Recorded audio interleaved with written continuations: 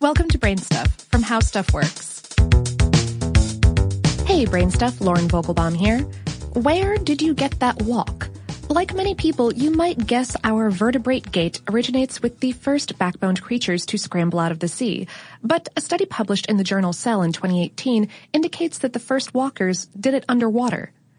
The late Devonian vertebrate land invasion, roughly 382 million years ago, was a big deal in Earth's history.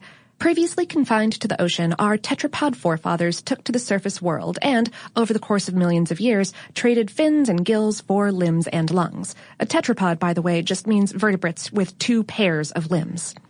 The remarkable thing, says the team of researchers, is that the neural circuits involved in ambulatory limb control were already established millions of years before the first tetrapod strutted its stuff. In other words, much of the software was in place well before the walkabout hardware.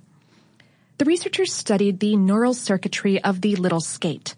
This cartilaginous fish might not be much to look at, but it's considered one of the most primitive vertebrates alive today. Travel back roughly 420 million years and you'll find a common ancestor of both skates and tetrapods. The little skate is also interesting because it's one of several ambulatory fish that walk across the sea floor.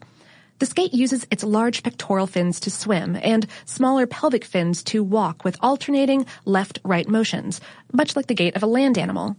This similarity impressed the researchers, but these similarities would go beyond movement. The team employed RNA sequencing to study the expressed genes in these skates' motor neurons.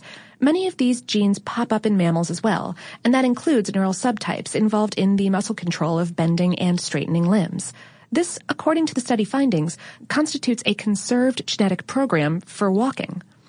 Study co-author Jeremy S. Dason says that neither swimming nor walking accurately describe the skate's movements, but perhaps this isn't too surprising given the human-centric nature of our language. He said via email, the skate ray mode I would call ambulatory swimming, whereas the axial tail-based is more like spinal swimming.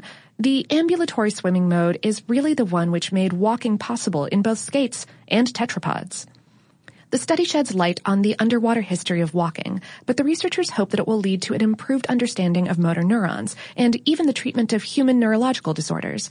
Dason stresses that while the neural complexity of higher organisms does hinder our study of animals such as mice, the little skate's archaic simplicity makes it a perfect starting point. He said, I think one of the advantages of studying neural circuits in skates is that they can accomplish this behavior using a relatively simple set of connections between neurons and muscle. We hope we can exploit this simplicity to understand the basic architecture of the circuits controlling walking.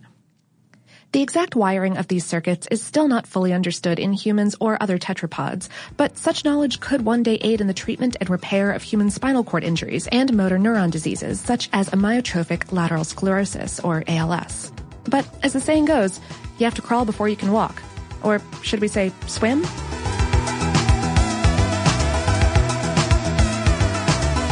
Today's episode was written by Robert Lamb and produced by Tristan McNeil.